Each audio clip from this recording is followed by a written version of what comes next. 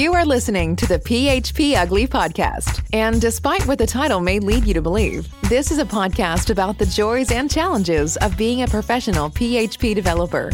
Your hosts are three passionate developers who make a living coding and who live stream every week to discuss coding, projects, work, tech, and running a business.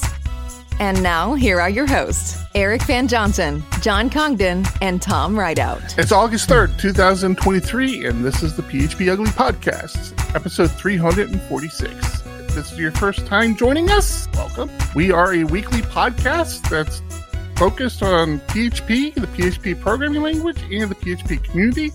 And we are three real-world people who make our living with PHP. We stream every Thursday night around 9 p.m. and you can catch our show live. Not only can you catch our show live, but you can be part of the show by joining us in our Discord at discord.phpugly.com. The show's made a little better thanks to a couple sponsors, PHP Store and honeybadger.io, as well as our very good friends and supporters on Patreon. And we're going to talk about all those people a little later. But for now, I am one of your hosts, Eric Van Johnson, and joining me tonight, he prefers to use the flow bee when he manscapes, John Congdon. How did you know about my flow bee? And the coding king bee of the Colorado Springs, Tom Rideout.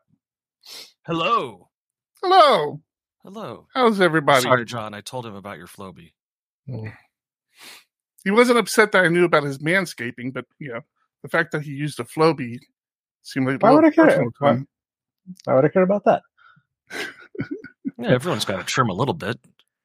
All right. Already taking that one a little too far.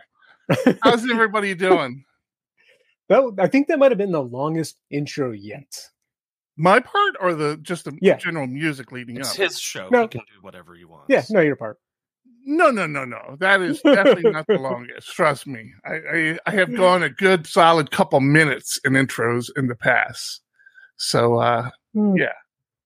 Your kid is relating to you on your NPC love last week. Gang. I'm like, what are you talking about? And then I'm like, oh yeah, that's right. What do you? This is the type of crap I got to put up with. This is what my dog is chewing on, so that I give her a treat. Look at it. That's perfect for the audio listeners. They know exactly what you're talking about. Yeah. It's No, just garbage. You're garbage. What? I'm sorry. A little punchy tonight. All right. How was your week, Tom? Oh boy. You ever just have one of those weeks where nothing that's supposed to be easy ends up being easy and just goes back and forth from testing to change to testing to change? Yes, I have. Yeah. So I had an interesting task this week as we're changing up some of our social media links, some of our icons, and got it done. Got this done last week, actually, pushed out for testing and review. And going over our sprint board today, I realized, hey, one of our social media icons is now incorrect because of some brain dead asshole. So I have to pull the ticket and replace the stupid icon, which requires updating Font Awesome, which requires the front end team. So not to go too far off here because we're just getting started. But did you hear what the newest perk for Blue subscribers is? Oh, what, DMing people directly? No. You would think. No. It's something that is one of the perks now. Stronger now. Something even stronger. So I have a Twitter Blue subscription for the magazine, and the big thing that it initially did is you basically bought a blue check mark. I mean, that's why everybody jumped on board. Well, now the latest feature for Twitter Blue subscribers is you can now hide that check mark.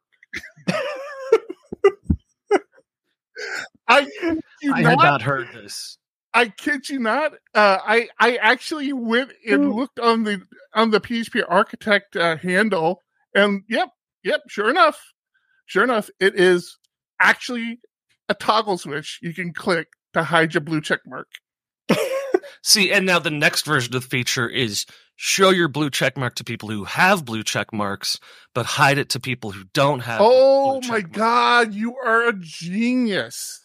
Yes, exactly. The point of it is to hide it from people who aren't paying for it. Yes. You should work for X. Not a chance in hell. I literally would never, and then get fired on my first day. You would rather work in the porn industry than work for X. Wait a minute. I would rather work in banking. That's how awful it is. How about you, John? How was your week? Oh my God. Where do you even start? Well, usually on Monday. Did it really start on Monday though? No, my week overall was good. However, I released a new thing, a new feature. We use Firebase a lot in an application. Switch into maybe another service, kind of like that. But everything is built off of channels, and you want your users to only be able to read their data. The thing I released was we had an issue in our CI environment, even though it was a separate Firebase instance. They all use the same one. So there was a race condition. If two environments were building at the same time, running tests, you might get messages back from the queue that really weren't meant for you in that environment. So I'm like, I got it. I'm a genius. I'm going to prefix everything with the environment you're in. Seems harmless enough, except for the fact when the front end, I forgot the front end was hard coded to the original path. So the back end's writing to the proper place. Everything that relies on just back end stuff was working fine. So all my tests were fine, except for, the important stuff. The funny part was, like I said, we're kind of replacing Firebase. So we have a proof of concept piece of code that we've been working on for a couple weeks. And working with somebody this morning, they're telling me all of a sudden it stopped working. After some time, I realized it's got to be related to this because I did the same thing in that new service. But we ran out of time in debugging it because he was off for the afternoon. And because it was proof of concept, the client came back and said, this is low priority. Don't even think about it right now. Put it off. Forget about it. Okay. So I move on, working on something else. Completely separate issue. Somebody contacts me and was like, hey, I'm having trouble getting this to work in CI. Turns out, same exact problem that I was able to solve. And it took forever to figure out exactly what was happening, why. And then I start down the rabbit hole of I need to make the string dynamic in all the JavaScript files. So I touched over 15 files and it still wasn't working. So I ended up, what happened was in my debugging, when I was trying to figure something out, I put the prefix to the channel in the URL. So it was basically duplicated between the URL and the channel name. Turns out that 15 file PR was really just a single file. Done. Easy peasy. You are muted, Eric, if you are talking. Am I muted now? Nope. Now I can hear you.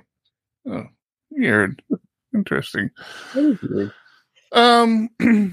Yeah, that's so I think a couple weeks ago, well, I told you about my journey on kind of troubleshooting an issue one of our developers were having with at the time was an established API endpoint, and then I turned around and worked with him to get things working, and we tweaked. This is the one they were posting an image file to in a refactor. They couldn't get that working again, so then you switched it to base64 encoding.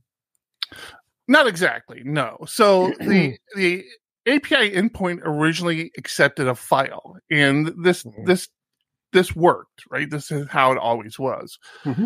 The developer was developing a new application, and instead of uploading a file, they decided to just do a base64 because a lot of it had to do with storing the way you have to store the file on the phone to then upload that, and then you have to find that file, then upload that file.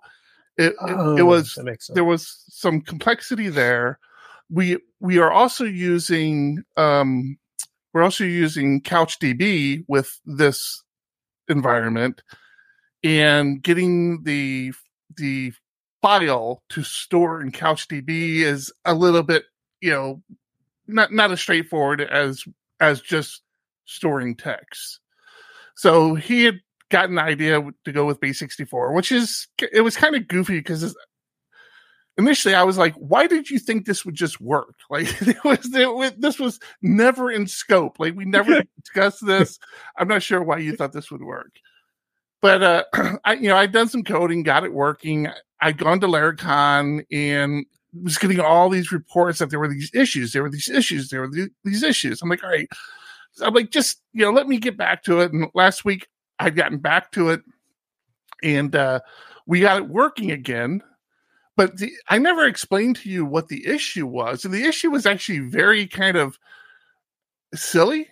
So the API backend is base64. Base64? No. The API backend is Laravel.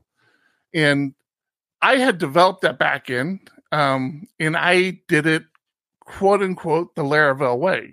And it's funny because you kind of make fun of that saying the Laravel way, and it holds true with any framework you use, right? If you're using a framework, it's ideal that you code the way that framework expects you to code, even though it's all PHP and you could do things other ways. If there's a way to do it using the tools within the framework, you should probably do that. Right. So as they were troubleshooting this endpoint issue I don't know if it's while I was gone or before I left, or I don't know when it happened exactly. Time has no meaning here. But why there's other developers touched the code base, and what it ended up happening is, so what was weird, first off, to give everybody kind of a little credit here, it worked locally. Like everybody who loaded this application up locally, everything worked. So it's like, okay, why doesn't it work when we deploy to the server? What's different? And this is one of those scenarios where we have the Docker file that we use when we deploy. So we knew that the Docker file that's being ran is the same that's deployed, right? Okay. So it's like, this doesn't make any sense. Like, why is it not working? And long story short, too late, I know, but it ended up being a thing. It ended up being a problem because we were using in production, we were using S3 storage, and when the person who wrote who came in and wrote code behind me, since they didn't do it the Laravel way using the storage facade, they just did it using straight PHP, thinking, oh yeah, I know where this file is being stored. I saw the path, earlier in the code when Eric stored it, but I used the storage facade. So they were trying to then get that file using just straight PHP, which, you would think made sense. But the issue was in the .env file in production, it said, hey, we're using S3 for this disk. So that's where everything's happening, is out in S3. And the other code didn't take that into consideration. So they couldn't find the file because the file wasn't there. It wasn't locally stored. And it was just like, that took a good amount of time to troubleshoot, because I'm like, I don't understand. Like, it works everywhere else but there. So that was fun. So locally, the storage facade is using the file system. Mm-hmm. When they did it the PHP way, it was fine. Right. Gotcha. Yeah. So yeah, the local .env file was all using local disk, and yeah, everything seemed to work correctly, right? Because it worked correctly. So yeah, it was Frank was there. Yeah, Frank was part of it. No, Frank, that actually wasn't the issue. Look, see, what am I doing here, Frank? No, Frank, that wasn't the issue. The issue was it was being stored on S3. Frank thought that, which I originally said as well. I thought that in Laravel, you have an option to create a symlink in your public directory to your storage file to store stuff. Also, it's publicly accessible. Right. And I'm like, well, that's got to be the problem, right? That storage link must not be happening because I just create that myself when I do applications. In the our other ops person, I guess, I don't went ahead and created it so that he's like, oh, all right, so now when we do deployments, the link will work. It'll be created, and it still wasn't working. And that's when I'm like, all right, there's something going on here. And that's, we kind of drilled down on it. Fun stuff. And this is really highlights the whole challenges with like developing microservices or even mobile applications that consume microservices, because there's like just so many areas that something could go wrong. It's like, all right, whose code isn't actually working? Is it the mobile application that's actually not working? Because the mobile developer is pretty sure everything's coded correctly and it should be working. And it's like, all right, is it the back end that's not working? It's just, there's just so many pieces to this. This is why you're not allowed to take vacations or be away from work. No, just the way it is. Plug in and just stay plugged in. You can't get hit by a bus if you don't leave the office. There you go. Now you understand. Well, I get it. It's all coming very clear. You know what else is very clear? What is that? How much we like PHP Storm. And I don't know where that commercial is anymore. Did I delete that commercial? And it's a terrible one to begin with, but I'm not ready any other way. Is this it? Tools that we use as PHP developers. I want to thank JetBrains and PHP Storm for sponsoring. PHP Storm is a cutting-edge IDE tailored for PHP and web developers. If you haven't used it before or it's been a while since you've last tried it, now's the perfect time to check it out again, because it has received significant performance improvements and an expanded feature set. Curious to see if it's the right fit for you? Head over to www.jetbrains.com/phpstorm to learn more and try it out with a 30-day free trial. Code smarter, not harder. Thank you, JetBrains. Ooh, PHP Storm. JetBrains PHP Storm.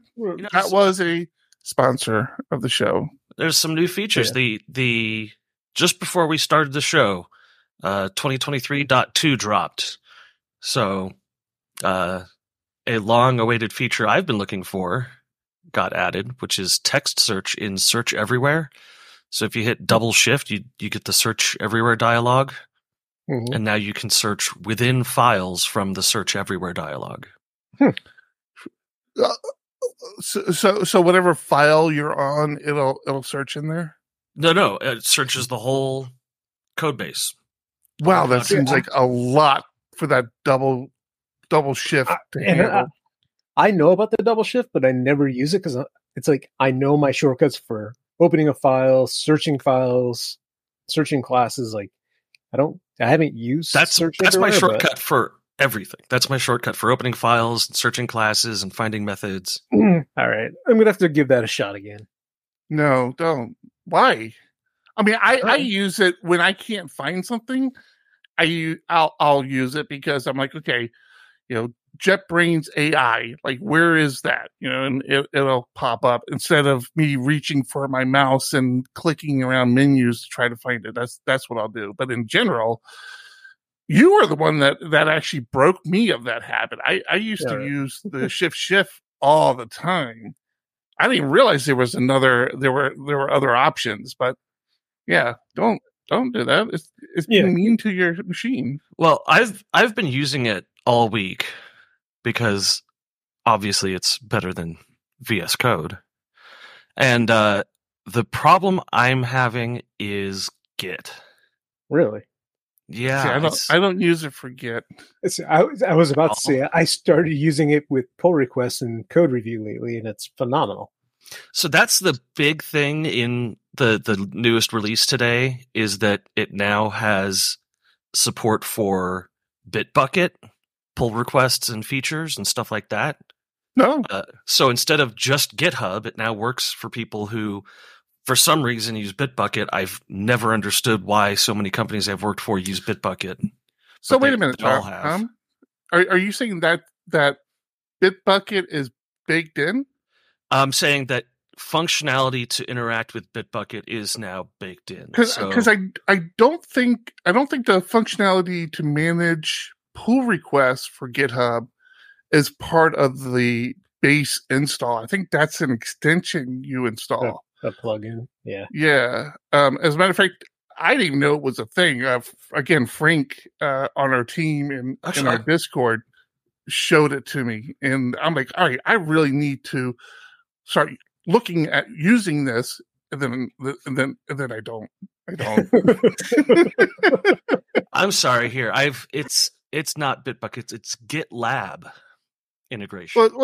Well, same thing, right? I was actually about to say, I wonder when they'll support GitLabs. But yeah, I mean, same thing. If managing pull requests is part of the core install, that would be surprising. I mean, I guess it's not bad. Well, you would think they would start with GitHub, not GitLabs. Yeah. And correct me if I'm wrong. Anybody, Frank or John, maybe if maybe it is maybe GitHub is part of the core install. I believe you're right. I have the plugin installed. I believe that GitLab is the generic API for GitHub, Bitbucket, all of those things, and so that's why the integration is starting there, because it's kind of like just everybody global catch. Yeah, everybody adheres to AWS S3 API endpoint. So DigitalOcean Spaces, you can use AWS S3 clients because they all adhere to the same standards. So the GitHub, it is a plugin, but it is bundled with PHP Storm now. Oh, interesting. Really? Wow. Okay. Which is probably exactly what this GitLabs one is. Everything is plugins. It just comes with it by default. So, I mean, seriously, Vim, PHP Storm. I mean, why not just make that part of the core? Bundle it? Yeah. Just bundle it. Come on. Oh, I didn't tell you. Speaking of PHP Storm, I know their little segues or their commercials seem to segue into much longer conversations. I had switched from Vim to NeoVim a very long time ago. And somebody in our Discord said, hey, did you know there's a plugin for PHP Storm and NeoVim that gives NeoVim PHP Storm's engine? So everything your PHP Storm can do, you can do in NeoVim. I'm like, all right, let me check that out. And I checked it out. I'm like, yeah, okay, this looks kind of cool. And I install it, and it just doesn't work, right? Of course, I install it. Isn't that just Vim bindings in PHP Storm? So you're not understanding. This is actually going the other way. Right. This is NeoVim being able to leverage autocomplete, IntelliSense, all that stuff that's in PHP Storm in NeoVim. So if you're a NeoVim person, you just fire up your JetBrains IDE, in my case it's PHP Storm, and then you do your work in NeoVim, and it's like you have all that functionality, which I have said in the past, and I will say again, I would pay JetBrains to develop a NeoVim extension, plugin, package. Not that I have any issue with PHP Storm. I've been using it religiously for every day now since before tech. So I have no issue with that. But you guys would be awesome to create an actual JetBrains NeoVim. Actually, the probably the better way to go is language server. So create a language server that we can tie into from our NeoVim configuration You guys would be awesome. But anyways, I'm getting off track. You guys are getting me off track. So I try this. I'm like, all right, everything seems to be working. Like everything says it's connected, but I'm not really noticing anything different. All my code completions are the same, and like nothing seems to be happening. And the other thing was that your PHP Storm was supposed to update in real time as well. So if you ever do switch from NeoVim to PHP Storm, typically if you edit a PHP Storm file outside of PHP Storm, when you click over to PHP Storm, it takes a second to kind of pull in all those changes, which is fine. I mean, it's kind of to be expected, but with this plugin, supposedly that you didn't have to worry about that. And I wasn't seeing that. So I'm like, okay, this doesn't seem to work. Whatever. I don't really need it. So I'm not too worried about it. And I just moved on. Well, now rewind back when I was helping our mobile developer figure out the issues with this application that they were having. I was doing this JavaScript stuff, which was weird. But no, I was doing JavaScript, and PHP Storm said, hey, you know what? You may be better served using WebStorm for these sort of projects. I'm like, hey, yeah, I got WebStorm because I have the whole suite. I pay for the whole suite. So I'm like, I got WebStorm. I never really understood what the difference was, but sure, I'll fire up WebStorm. So I fired up WebStorm, and because I'm lazy, I just import all my extensions and stuff because I wanted my Vim bindings in WebStorm. So I import all my extensions and everything. And I forget what happened, but so I have WebStorm running, and I start to do some coding in NeoVim on the project. I don't know why I had switched over. I just naturally gravitate to NeoVim a lot. So I'm doing stuff, and I'm noticing, I'm like, wait, what is this, all this auto-completion? Like, wait, what's happening right now? And I'm like, did I install something I don't remember installing? It was working. That bridge, it's called like I forget what it's called. I think it's called like NeoVim Bridge or something. That bridge was working for that IDE. And I went back later and looked at the actual repo, and it says, hey, I know this works for WebStorm and I forget what else. There was like 2 or 3 other things that other IDEs that they knew it worked, JetBrains IDEs that they knew it worked with. And he basically says, so I assume it works for all of them. I'm like, well, it doesn't work for PHP Storm, but so yeah, it was actually, this bridge was actually working. And I've got to be honest, it was freaking cool. Now, I don't know JavaScript very well. And so my coding ability was very limited what I was doing. But when I realized what was happening, I opened up the editors side by side. And as I was typing in NeoVim, my little WebStorm was typing as well. It was very cool. Now I want it for PHP Storm. Like now it's like, no, I want this to work now. Yeah. That's my ramble. That's my ramble for this week. Eric, do you want to talk about the thing I brought up in Slack? Feature articles. Your OnlyFans? Oh, feature articles. Sure. Yeah. Sure. Yeah. I mean, we can talk about my OnlyFans. Yeah. Which one do you want to talk about? Let's go feature articles this week. We'll talk about OnlyFans next week. All right. Fair. Just a little tease for next week.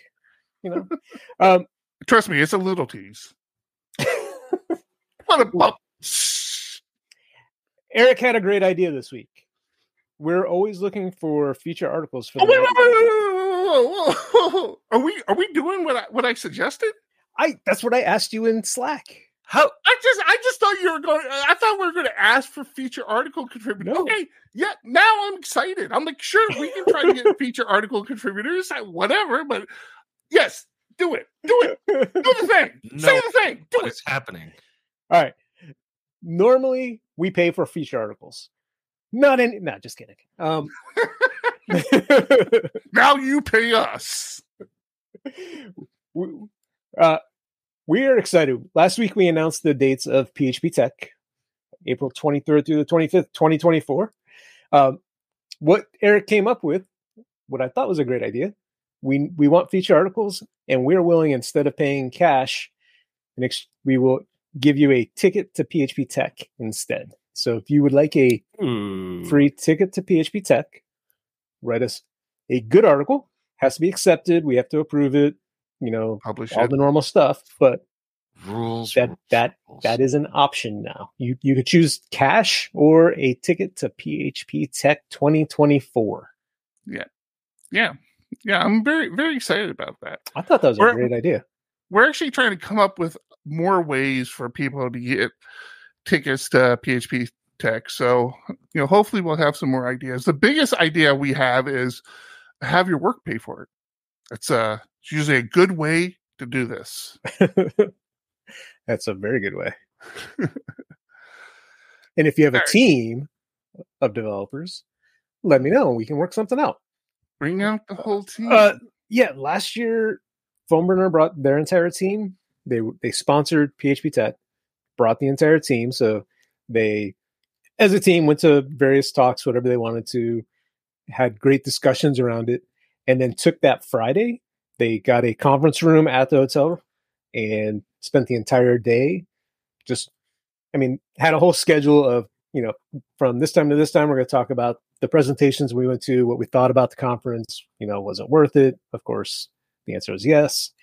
And then just, it was a day around team building / how are we going to take what we learned and make the company better? If you have a company that has a team that you want to bring to PHP Tech and you would like a conference room on Friday, let me know. We can work something out. It's a great way to extend the conference, but make it business oriented where you can still do team building. You can still, improve your product quickly. So in our Discord, Sevi asked, would we consider an article from a hobby programmer? I'm not sure why you would think we would not consider that, but absolutely we would consider that. There is it's a good article, man. There's no requirements. I mean, PHP developers, not all PHP developers get paid to be a PHP developer. So, absolutely. If you have a good article idea, and feel free to reach out to John and I. We have a couple of email addresses you can use to do that. But and bounce the ideas off us. Or if you're in our Discord, like you are, Sevi, ping us in the Discord. We'll be more than happy to talk to you there as well. But yes, absolutely, 100%. You don't have to be a professional PHP developer. You have to be passionate. You have to care about what you're writing. Write something interesting. Write on a topic.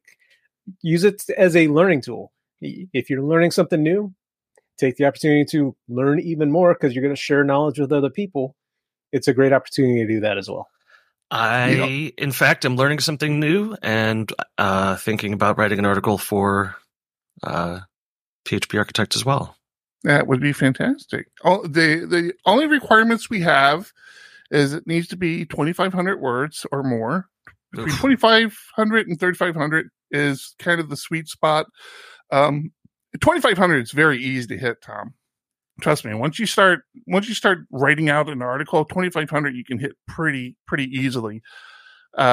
But yeah, 2,500 to 3,500. Anything over 3,500, then John and I have to kind of figure out, okay, is this going to be a multi-part article, or are we going to have one big article? If you have a big article, don't hesitate to submit it. We'll handle that on our side. Oh yeah, no. If I had a big article, I'd be showing it to everyone. If you really want to be kind, we prefer Markdown when you submit, and if you can run it through something like Grammarly to just kind of do a grammar check on all your stuff, it just makes the pipeline on our end move a lot faster, because that's what we end up doing. We end up putting everything through Grammarly and checking it out. Yeah. So yeah, look at it. Yeah, my thing lately, as you guys know, has been setting up this sort of home server rack thing, doing lots of fun things with Proxmox and Pi-hole and virtual services, Portainer. So be interested in teaching people how to run a home staging server that is treated like a completely isolated server from the rest of your network, and using it for any number of staging environments that you would want to spin up. So you're talking about for a work situation where you want to have a staging, or for a contractor or a hobbyist. Right. You know, there's a lot of reasons where you would want to have a server that's just in an isolated state. One of the things you can do with Proxmox is have templates. So you could actually schedule it to whenever there's a new branch pushed out to your project, spin up a copy of that branch from one of your templates and start hosting it. So you could just pull it up and start testing it from a staging environment right away. So you mean like so when you say isolated, do you mean like what did we used to call that in Unix? Jailed? DMZ'd. Okay. Yeah, okay. it would be either a DMZ or a VPS. Okay. You know, a lot of different things about it, but it used to be Chiroot. Is that what you're thinking of? No, I was actually thinking more of when you used a shared host and they would create accounts for you. Oh, sandboxed? It wasn't sandboxed. It was called like jailed or something, or some jailed account. I forget what it's called. I know what you're talking about. But those days are dead. Thank God. Yeah. Those are dead. Having servers in your house, days are dead. Wait, no, sorry. Eric, you need to tell your kids to listen, because I just a couple minutes ago said the dates of PHP Tech for next year, but I will repeat it. April 23rd through the 25th, 2024. Back in Chicago.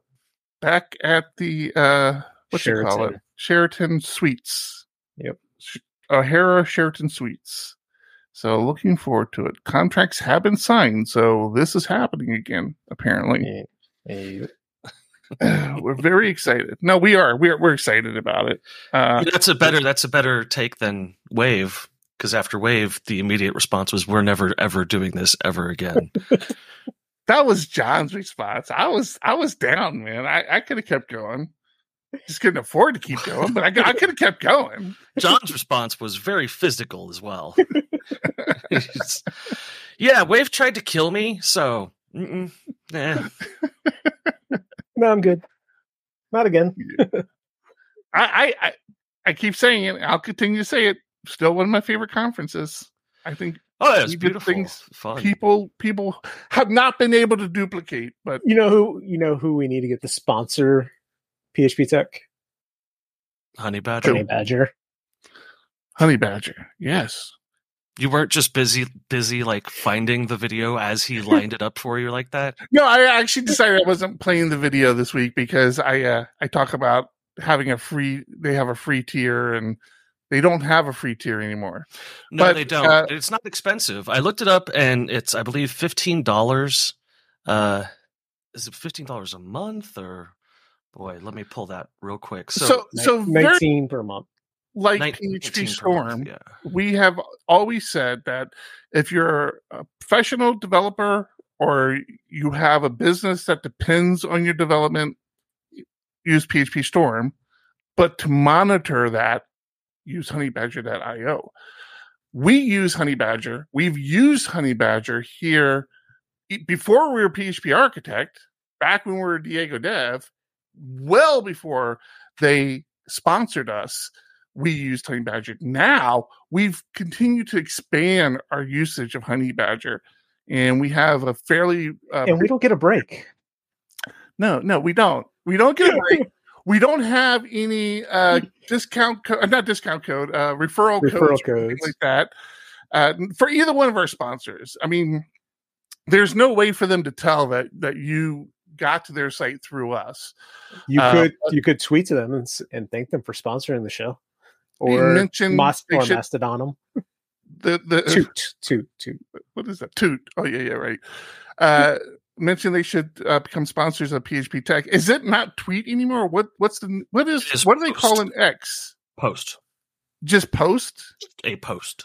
Well, that's original. So Honeybadger does have a 30-day free trial. Yeah, they have a 30-day free trial, and if you're an open source project or a nonprofit, they want you to email them They will be accommodating. One of the really cool things about Honey Badger that I have run into as a problem recently on other services is overages. They have a great policy of they'll process 125% of your limit if you're on a limited account, and you can enable overage billing so that they don't just shut you off. They bill you at something around 0.03 of a cent for a message. Yeah. 3,000ths of a cent. 300ths of a cent, whatever. So, and we've said it before. I think somebody just now said it. Actually, the people at honeybadgers.io are super friendly. Reach out to them with questions, issues that you're having. They're very responsive. They're very engaging. Good people over there. So check them out. What does Honey Badger do? We might not explain that, but it does a lot. It does application monitoring, so you can have it watch your error logs and check for issues within your application. It does uptime monitoring. It does cron job monitoring. And the cool thing about it is it integrates with everything. It integrates with Slack, SMS, just a bunch of stuff. But the cool thing about it is if you set it up correctly, a lot of times you can find out about problems your application's having before anybody else finds out about them, and even fix them before anybody has a chance to open up a ticket that there's an issue. So check out Honey Badger if you have a need for monitoring, and you should monitor your deployed applications. I don't care how good of a developer you think you are. You want to monitor your deployed applications, and Honey Badger kind of brings everything to the table. Application monitoring, cron job monitoring. What else did I say? There was something else. Uptime monitoring, status uptime pages, monitoring. Yeah. Oh, that's the other thing. You can have a status page. So you can define what you're monitoring for uptime and then tell Honey Badger, hey, I want a public status page that shows the availability of these services. And if I remember correctly, it's been a while since I played with it. You don't have to say, oh, everything I'm doing uptime monitoring on, I want to be on my status page. You say, hey, I want my main site on the status page. I want my support page on the status page, whatever you want. It's not like an all or nothing, if I remember correctly. But you can have one of those cool, if you're wondering if our site is up, go to our status page. And I think they even give you a cool URL as well. So so you can make your own URL up. They just host it for you, which is nice because if your system's down, your status page is probably down. So they host it on their system. You get custom branding, uptime monitoring, and you even get a little blog thing that does incident management. So you can say, we are aware of the issues. We are currently addressing them this way, and communicate with your customers. So and they're integrated with some great things like PagerDuty, VictorOps, OpsGenie, AlertOps, Twitter, which no longer exists. So thanks, Honey Badger. Thank you very much, Honey Badger. Zombie Slayer in Discord asked, does Honey Badger have a telemetry API? Telemetry. What's that? I don't know if they do. And I don't... Isn't that measuring things over time? I don't know. I'm asking you what it is, so I don't know. I don't know what a telemetry API is. Oh, here we go. Let's see, resource inherit configuration from parent resource, and this is not making any sense to me. I don't understand. Zombie Slayer, basically, we don't know. Yeah, we don't know. But you could email them and ask. They are friendly and would gladly tell you. Feed it stats about your page load time. Oh, yeah. I don't know. I don't know if they have that or not.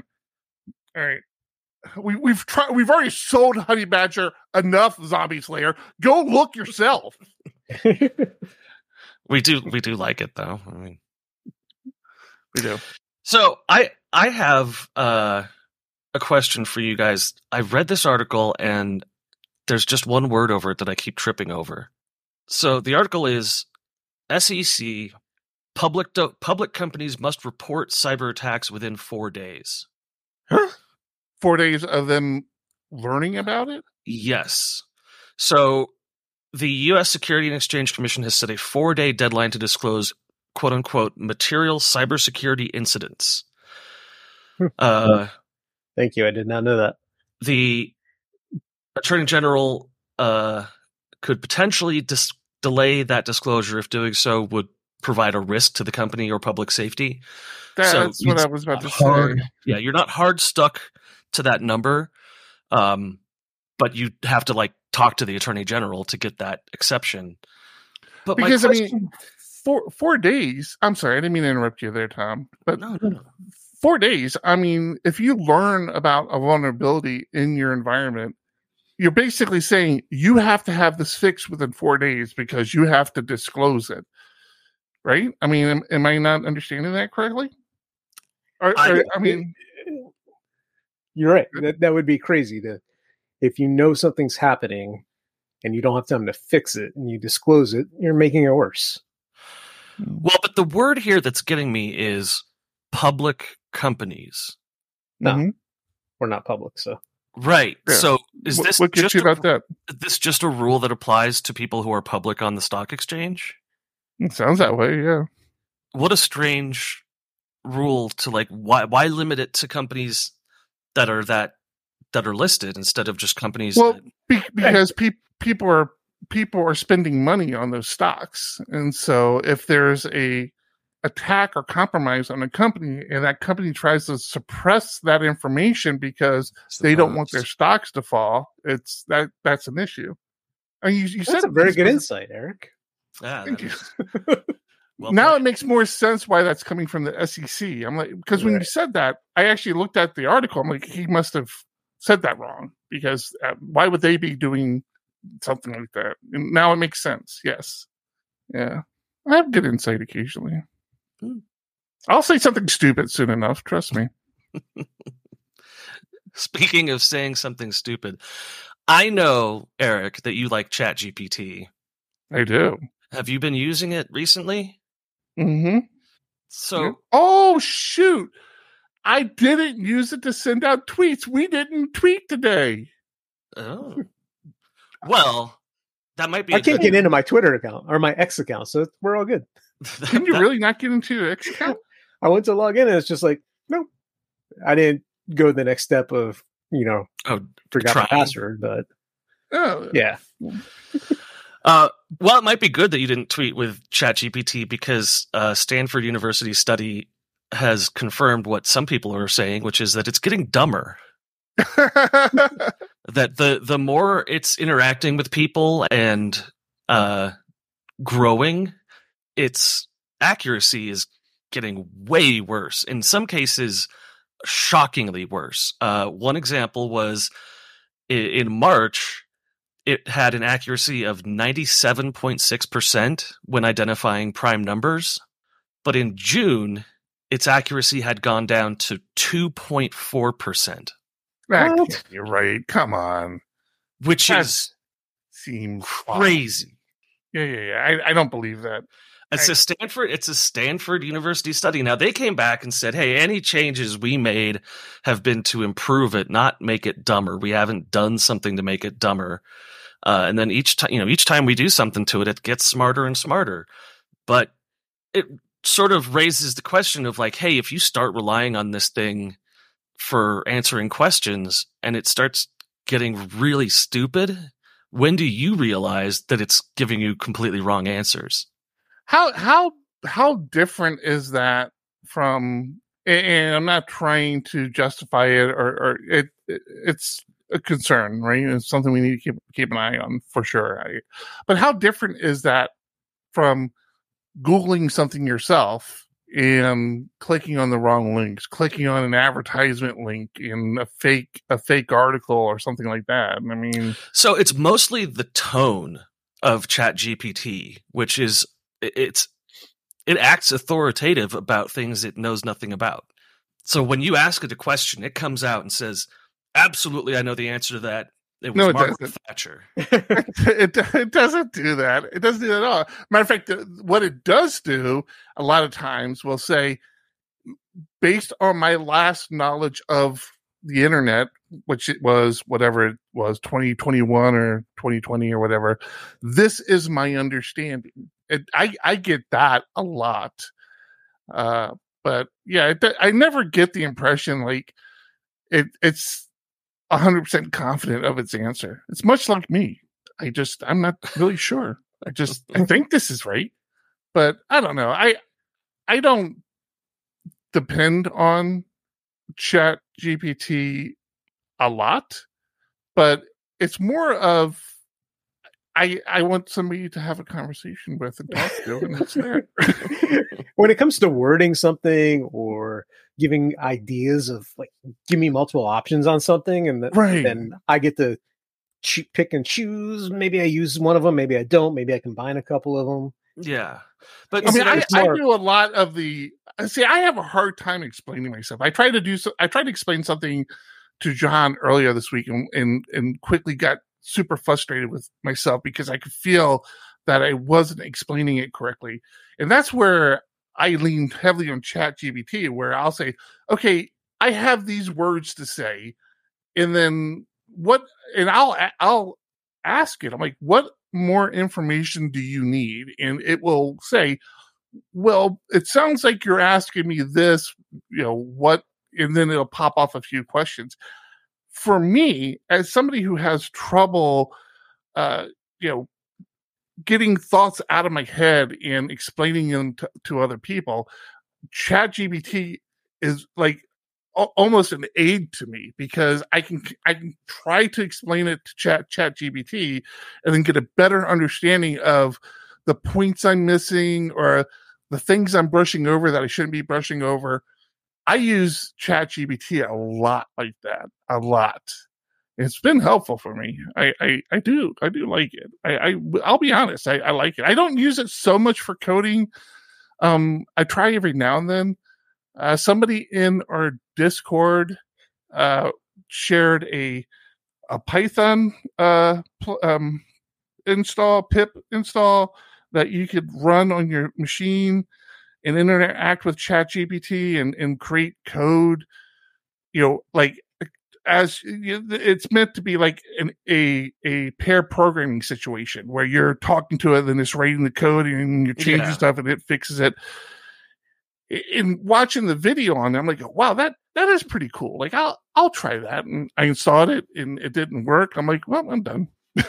So that's part of PHP Storm's newest release is the communicative co-programming functionality. The JetBrains AI, which works very good. I use that. We were talking about Shift. That's the thing I use Shift for, because I don't know where the hell that window is in the menus. Now I found it and mapped it to a Vim binding, so I have it very handy now. But I was using Shift because I didn't know where it was. I didn't know how to pull it up. So I'd do Shift and just say, AI. It would pull it up for me. But it works well. The thing I like about PHP Storm is you don't have that added step of sharing your code with the AI so that it can kind of generate code for you. You just pull up the AI interface and say, hey, I need to add this to this class, and it assumes the file you have open is the one you're talking about and helps you. So I like it. Nice. I don't use it that much. 10,000 line files. What's that? It'd be nice for me. I have some 10,000 line files I'd like to get help with sorting through. But the interesting thing to me is that all this large language model stuff is new, very new, and there's not a lot of understanding about how it really works in the long term, what's going to happen with it. So we could very well find out that large language models get dumber. Like that's just there's some fundamental concept. Well, and there's always the very real scenario of people poisoning the well, right? I mean, we've seen this before, either knowingly or unknowingly. We talked about, and this was years ago now. This is how long we've been doing this show. We talked about it years ago about how artificial intelligence was, actually being racist, because all the learning models that it had to, like, let's say, who's the best CEO, all the learning models it had was based on, systemic racism of years and years before. So all that data it collected, it was like, okay, well, you must have to be a white guy to be a CEO, because that seems to be what everything else has been. It was an issue that actually came up this week as well. An Asian woman asked an AI graphics program to make her photo look more professional, and it made her a white American woman with blue eyes. And, I mean, that's the kind of stuff that you run into with these large language models, and we've sort of known about those issues, the sort of systemic issues with them for a decade. But we're going to learn new stuff too about how these models get bigger and bigger and what they end up doing when they reach certain sizes that they've never reached before. Right now we've got millions of dollars in these servers that are running these language models, but what happens when the performance doubles on those things? And or just the scale of information. Yeah. That's the thing. It's like, you've got all these people building businesses and companies around AI. It's like, you all should probably, press the brakes on this a little bit. Yeah.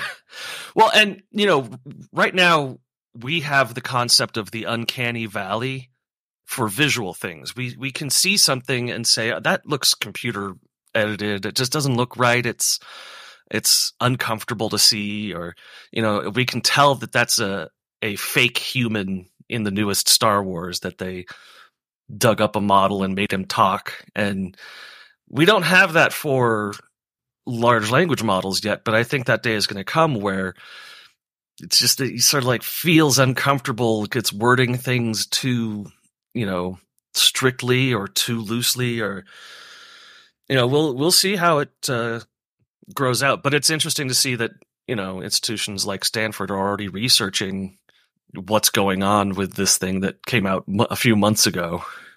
All right, we need to go ahead. Well, let me get this going. We need to thank our supporters on Patreon. Bees! I've got bees. Thank you, patrons. Thank you, patrons. Thank you. We have a new Patreon. Mel. Thank you, Mel.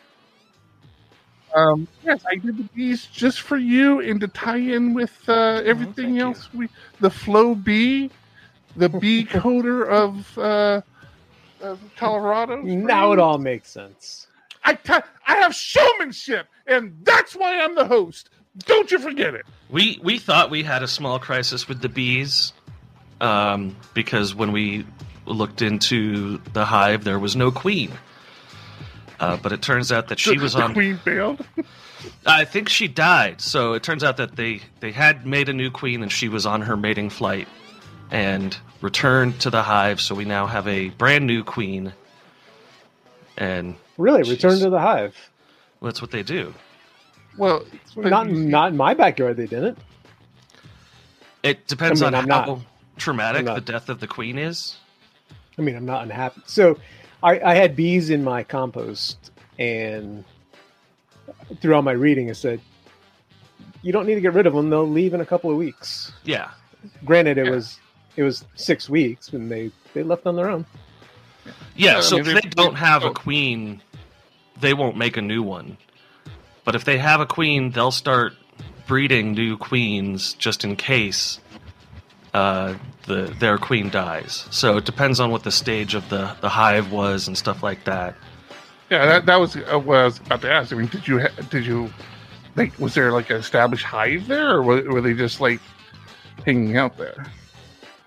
Who, me? Yeah, you. Yeah, no, they moved into my compost bin and took it over. Yeah. Yeah, so that's a swarm behavior, and what they do when they do that is they're hoping that a queen will just find them and build a hive there, because they don't have any way of repopulating without the queen. When they realized what a shitty neighborhood they were in. What's the trash in here, damn it? It's a trashy place. That was funny. But watching them is phenomenal because, you know, compost in general just heats up, right? And so it's in this plastic bin and it gets super hot. And there's just these tiny little holes that they're going in and out of. And you got a bunch of them right around. They're just fanning it, trying to keep it cool. It's kind of cool. Bees are awesome.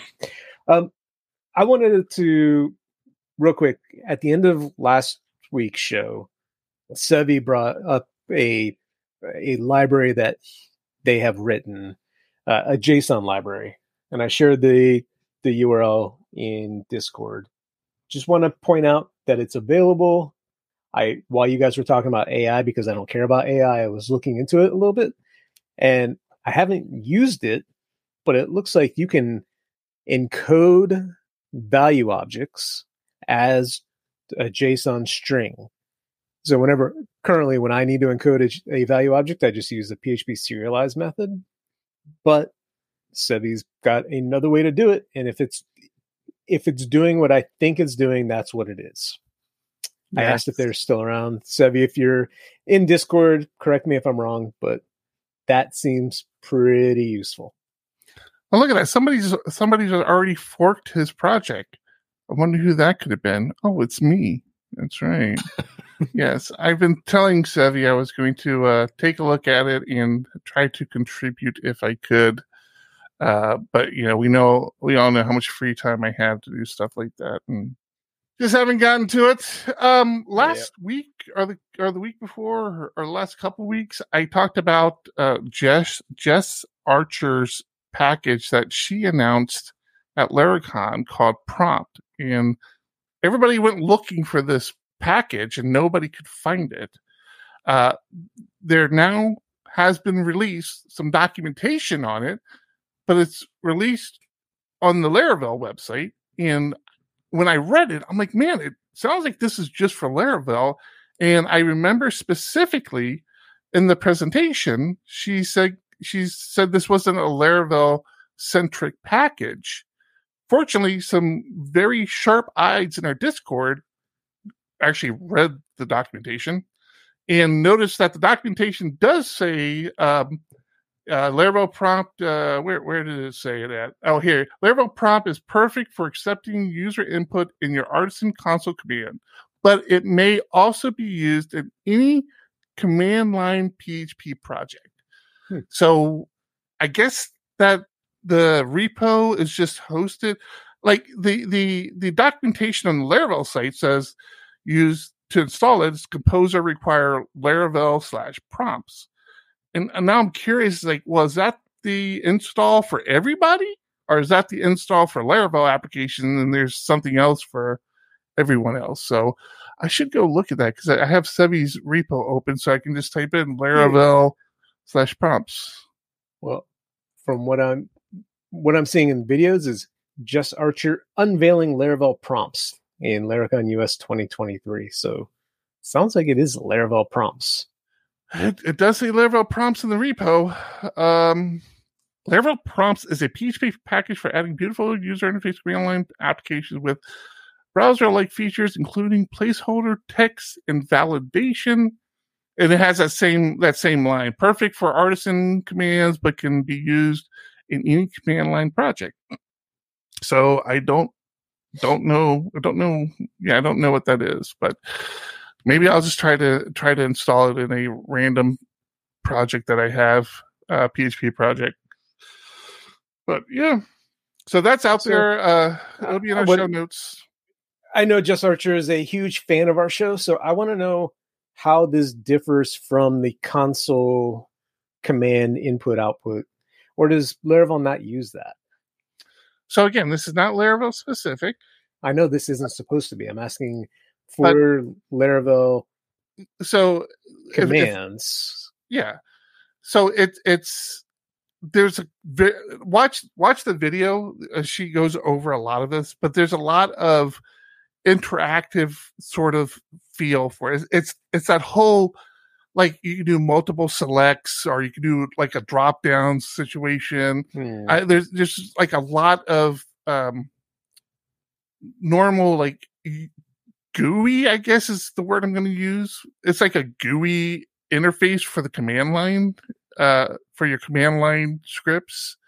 I mean, it's definitely just added, salt, seasoning, right? It's like sugar, yeah, added sugar. That explains the problem that I'm having with my cookies. Thank you, John. It's not going to make your command line run faster or run better or do anything it can't already do. It just makes the user interface to it, if you have one, makes that more palatable to non-geeky people. Or even for geeky people, it's just nice. I might look into it just for fun for Archie. I was thinking it would be good for Archie. Well, speaking of watching videos, did you guys notice that Laracon has dropped 16 of the presentation videos now from the Laracon this year? Dropped in as in released, or dropped as in deleted?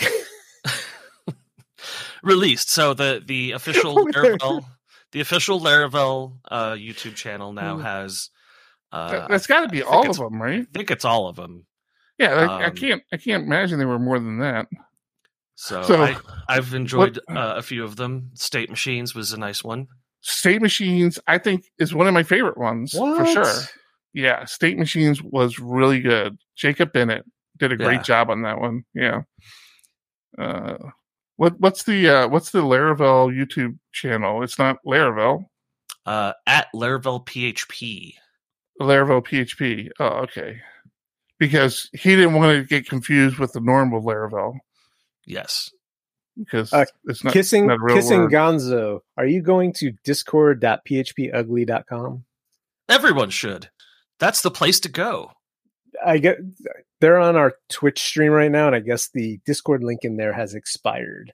But where you want to go to is discord.phpugly.com. Remember when we had that scrolling across the bottom of the screen, the whole video? Yeah, that one.